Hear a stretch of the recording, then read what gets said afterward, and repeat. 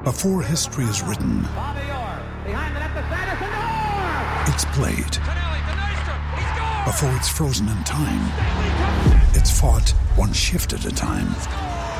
Before it's etched in silver, it's carved in ice. What happens next will last forever. The Stanley Cup Final on ABC and ESPN Plus begins Saturday. With threats to our nation waiting around every corner, adaptability is more important than ever. When conditions change without notice, quick strategic thinking is crucial. And with obstacles consistently impending, determination is essential in overcoming them. It's this willingness, decisiveness, and resilience that sets Marines apart. With our fighting spirit, we don't just fight battles, we win them. Marines are the constant our nation counts on to fight the unknown. And through adaptable problem solving, we do just that. Learn more at Marines.com. We're very excited about getting him where we got him. This is the Turn on the Jets podcast, presented by Prime Sport. Play clock is down to 1. McCown gets it off. He's throwing long on the near side for Anderson. He's got him into the open field. Touchdown, Jets! And now, here's your host, Joe Caporoso. What's up, everybody? Welcome back to another episode of the Turn on the Jets podcast. I'm your host, Joe Caporoso, owner of TurnOnTheJets.com. We're doubling up with episodes this week because there's just so much news from NFL free agency. So we're going to do a second episode. We're going to talk with Dom Cosentino of Deadspin. He was a guy who spent a few years on the Jets beat prior to that and has been a long friend of the site, a guy we've worked with a few times before. Wrote a great article yesterday on the Jets quarterback situation coming out of the decision to sign both Teddy Bridgewater and Josh McCown. Before we get into that interview, I want to remind you guys this podcast is brought to you by both Prime Sport and Razor Sport. Make sure to go to primesport.com/turnonthejets for all your ticket packages and hospitality packages around March Madness. Make sure to go to Razor Sport, RAZERSPORT.com for all of your betting advice and consulting heading into any March Madness decisions you make. Again, that's Prime Sport. And check out primesport.com/turnonthejets and Razor Sport, which is RAZERSPORT.com. Give Razor Sport a follow on Twitter at Razor Sport Club. Give Prime Sport a follow on Twitter at Prime Sport. They get the extra podcast this week. They get the extra promo. Before we jump into talking with Dom, just want to update on where we're at. We're recording this around 6:30 on Thursday night. The Jets have actually been relatively quiet over the past 36 hours or so. Right now, their overall additions have basically been Teddy Bridgewater, the quarterback, Isaiah Crowell at running back, Avery Williamson at inside linebacker, Tremaine Johnson, obviously the headline one at this point at cornerback, and Spencer Long at center. Still plenty of cap space to maneuver, still definitely in need to add more depth to that defensive line, to add more at the cornerback position, especially with some rumored interest in Tyrann Mathieu, who is now out on the market. Could also see the Jets look to address the tight end position now with Austin Seferian-Jenkins having officially signed with the Jacksonville Jaguars. A few names out there still are Eric Ebron, Luke Wilson. Not really a great market overall, but both of those guys I think are capable of doing what Seferian-Jenkins did last year, and the Jets also may look to give a bigger role to second-year player Jordan Leggett or blocking tight end Eric Tomlinson next season. So we'll see how that pans out. I would think and hope that the Jets are going to be a little more active over these next 3 days. There's still a lot of talent out there at cornerback, namely E.J. Gaines, Rashawn Melvin, and Morris Claiborne, who is still out there to potentially return. If you look at the defensive line right now, it's a little concerning how thin it is, and it's crazy to see the Jets actually be thin on the defensive line. But as it stands right now, the only two guys they have under contract whose names that you would even recognize are Steve McClendon and Leonard Williams.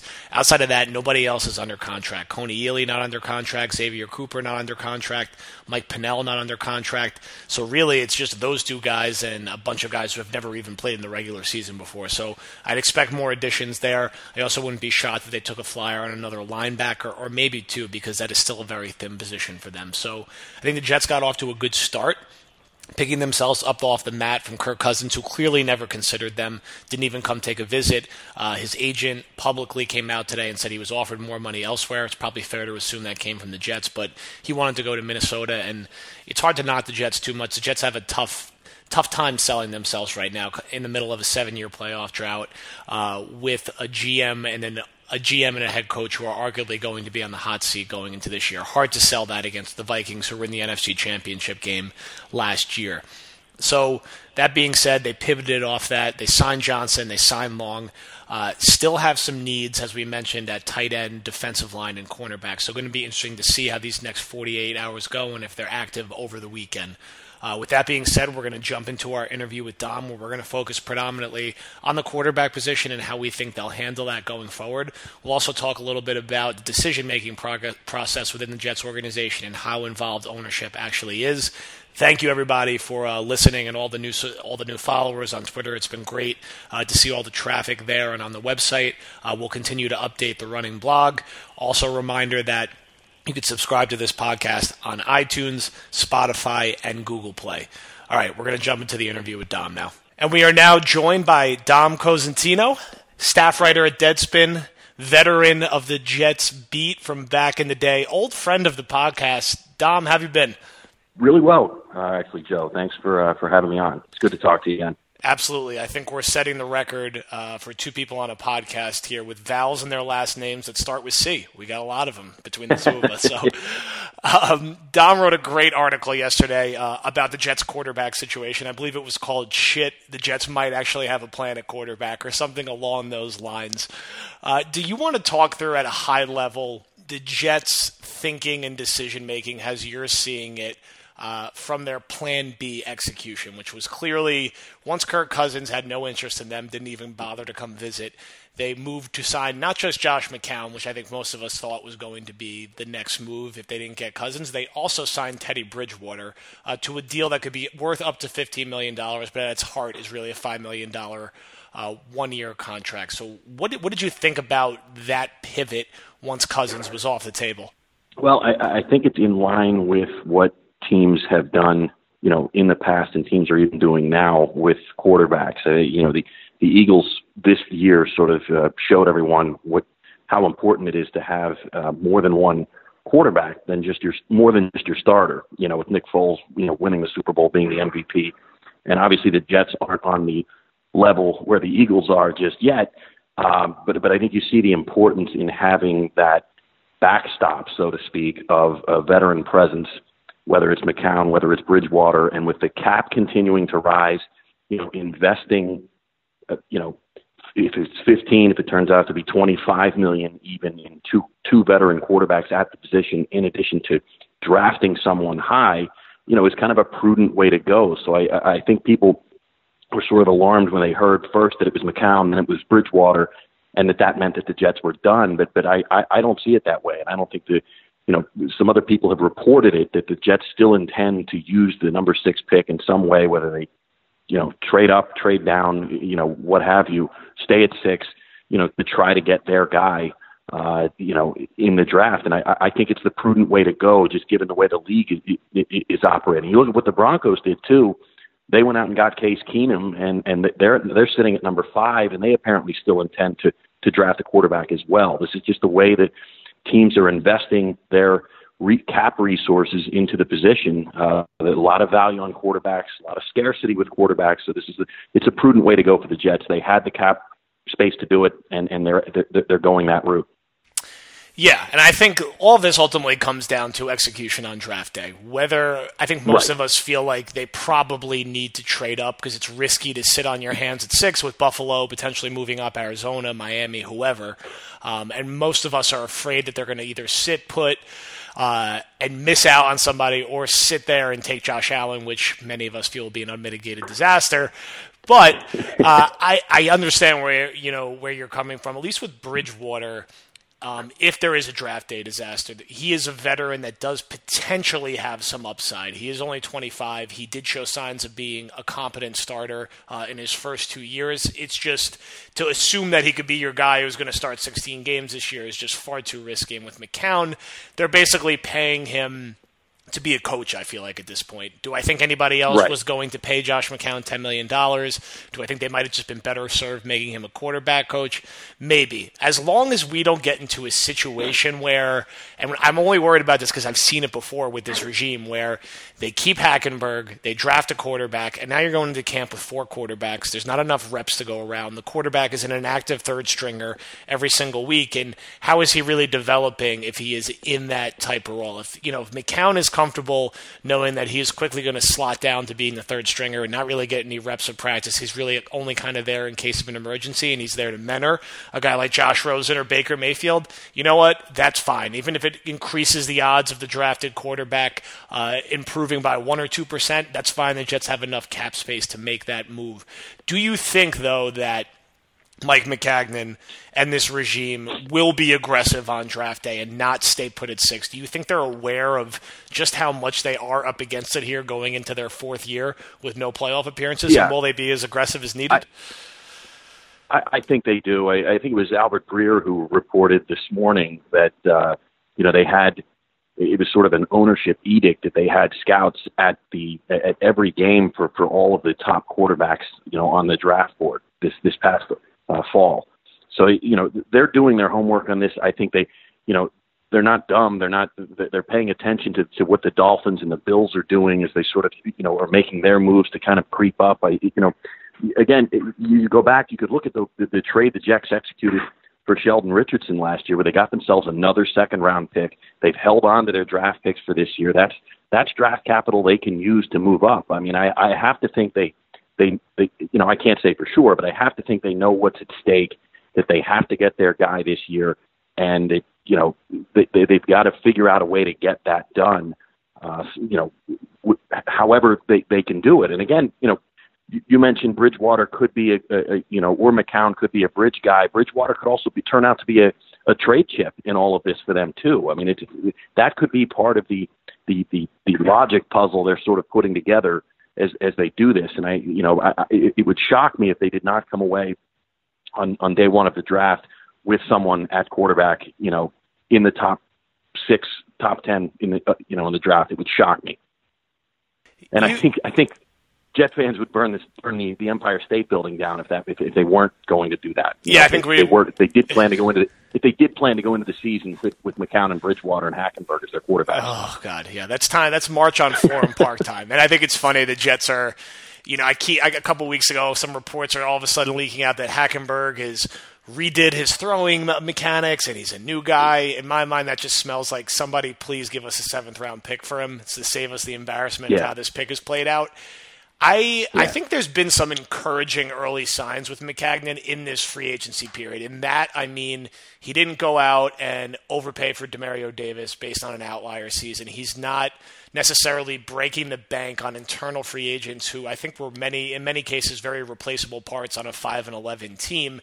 And my hope is that sort of evolving and learning on the job will carry into the quarterback position and into the aggressiveness on draft day. The Jets obviously still have a lot of work to do. I think the Tremaine Johnson signing, much needed, makes sense considering how much they've already invested in the safety position and helping those guys thrive. And you got to pay what you got to pay. This is why you have all this cap space. They at least recognize that they had a center need and went and got Spencer Long. Kroll's contract is what it is. Ultimately, it's a 1-year deal. He's fine. He's a competent running back. And going younger at inside linebacker. Obviously, they still have work to do at corner. But Maccagnan's body of work going into year 4. Should Jet fans, there's still time left in this free agency week. Hopefully they're going to make a couple more moves. Should Jet fans feel a little more confident going into the draft and the rest of free agency that this guy could learn from the past mistakes of what happened post-2015, post-2016? A little bit, sure. I mean, I think your analysis there was pretty spot on as far as the guys he's brought in to sort of address positions of need. Free agency is there, and you sort of stockpile. The rules allow you to stockpile that cap space to fill these need spots. You're going to overpay. That's the nature of what free agency is in some cases. Tremaine Johnson's coming off 2 franchise tags, so he was going to cost a lot. That's just the way it goes. But I think another important piece of this, because Maccagnan, of course, went on that spending spree his first year, but another important piece of this is if the guys he's signing now are younger players, sort of entering their prime. A lot of guys in their mid-20s. Tremaine Johnson's 28. I think he's the oldest of the bunch that they've brought in so far. So that's encouraging. You know, they sort of broke the bank for an older group back in 2015, and they got the 10-win season out of them, and then everyone broke down at the same time the following year. They're setting themselves up much better here, I think, you know, to have to begin to build the roster back up now. The big question, though, is draft day. I mean, in the draft, I think Maccagnan has had more misses than hits with his first three drafts, and I think that would be a concern for me if I were a Jet fan. Obviously, they're positioned well to get a quarterback if they want to do it, but I think it's everything after that. This is still a roster that came into this offseason with a lot of holes, and you know, a lot of those mid-round picks, which is really where, you know, teams will build their rosters, develop that depth. That's one thing that, you know, when you look at the teams like the Patriots and the Eagles in the Super Bowl, even the Vikings, these teams had depth. The Jets don't, and I think Maccagnan, you know, we're really going to find out what, you know, about him, not only with getting the quarterback, but I think with what he does on day 2 and day 3 for the draft this year, because that is just as important as anything else. Yeah, and I think we're still seeing the middle and the back end of the roster suffer from some missteps on day 2 and day 3 over the past few years, even. That's where you build your team. You exactly. know, it gets over. A lot of attention gets paid to the first round and the mock drafts and things like that. But you really build your team with day 2 and day 3 with depth. I mean, look at the injuries the Patriots had with their front seven last year. You know, but their defense really got better as the year wore on because they're able. But now I know that they're sort of an outlier in that they constantly play, you know, plug and play guys.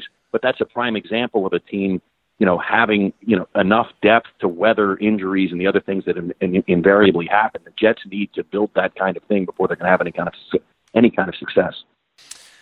Last question before we let you go. Knowing what you know about this organization, a lot of fans will, depending on the result of a move, look to pass the buck to ownership to blame for a decision. So if a fan is standing up for Maccagnan, I get in this discussion a lot. Well, it's not Maccagnan's fault they paid Darrelle Revis and Mo Wilkerson. Woody Johnson forced him to do it.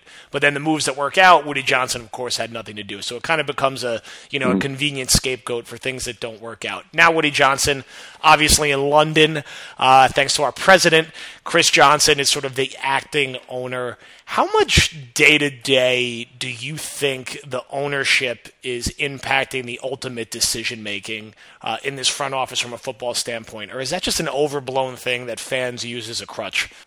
I think at this point it's kind of an overblown thing because, you know, Woody certainly tried to I think he learned maybe from trying to pair Rex with Idzik a few years ago, where it was just the wrong match, the wrong time, where he dictated that whole thing. And this time, he in going out and hiring Maccagnan and Bowles, he brought in, Charlie Casserly and Ron Wolf to kind of assist him with that. And it seems as though he's been a little more hands off in terms of the decision making. Obviously, he wanted Revis back, and Revis's agents had the leverage to sort of make that happen. As a result, and the Jets paid what they paid. But I think since then, it seems to be that the football decision making has been much more, coming from the front office specifically.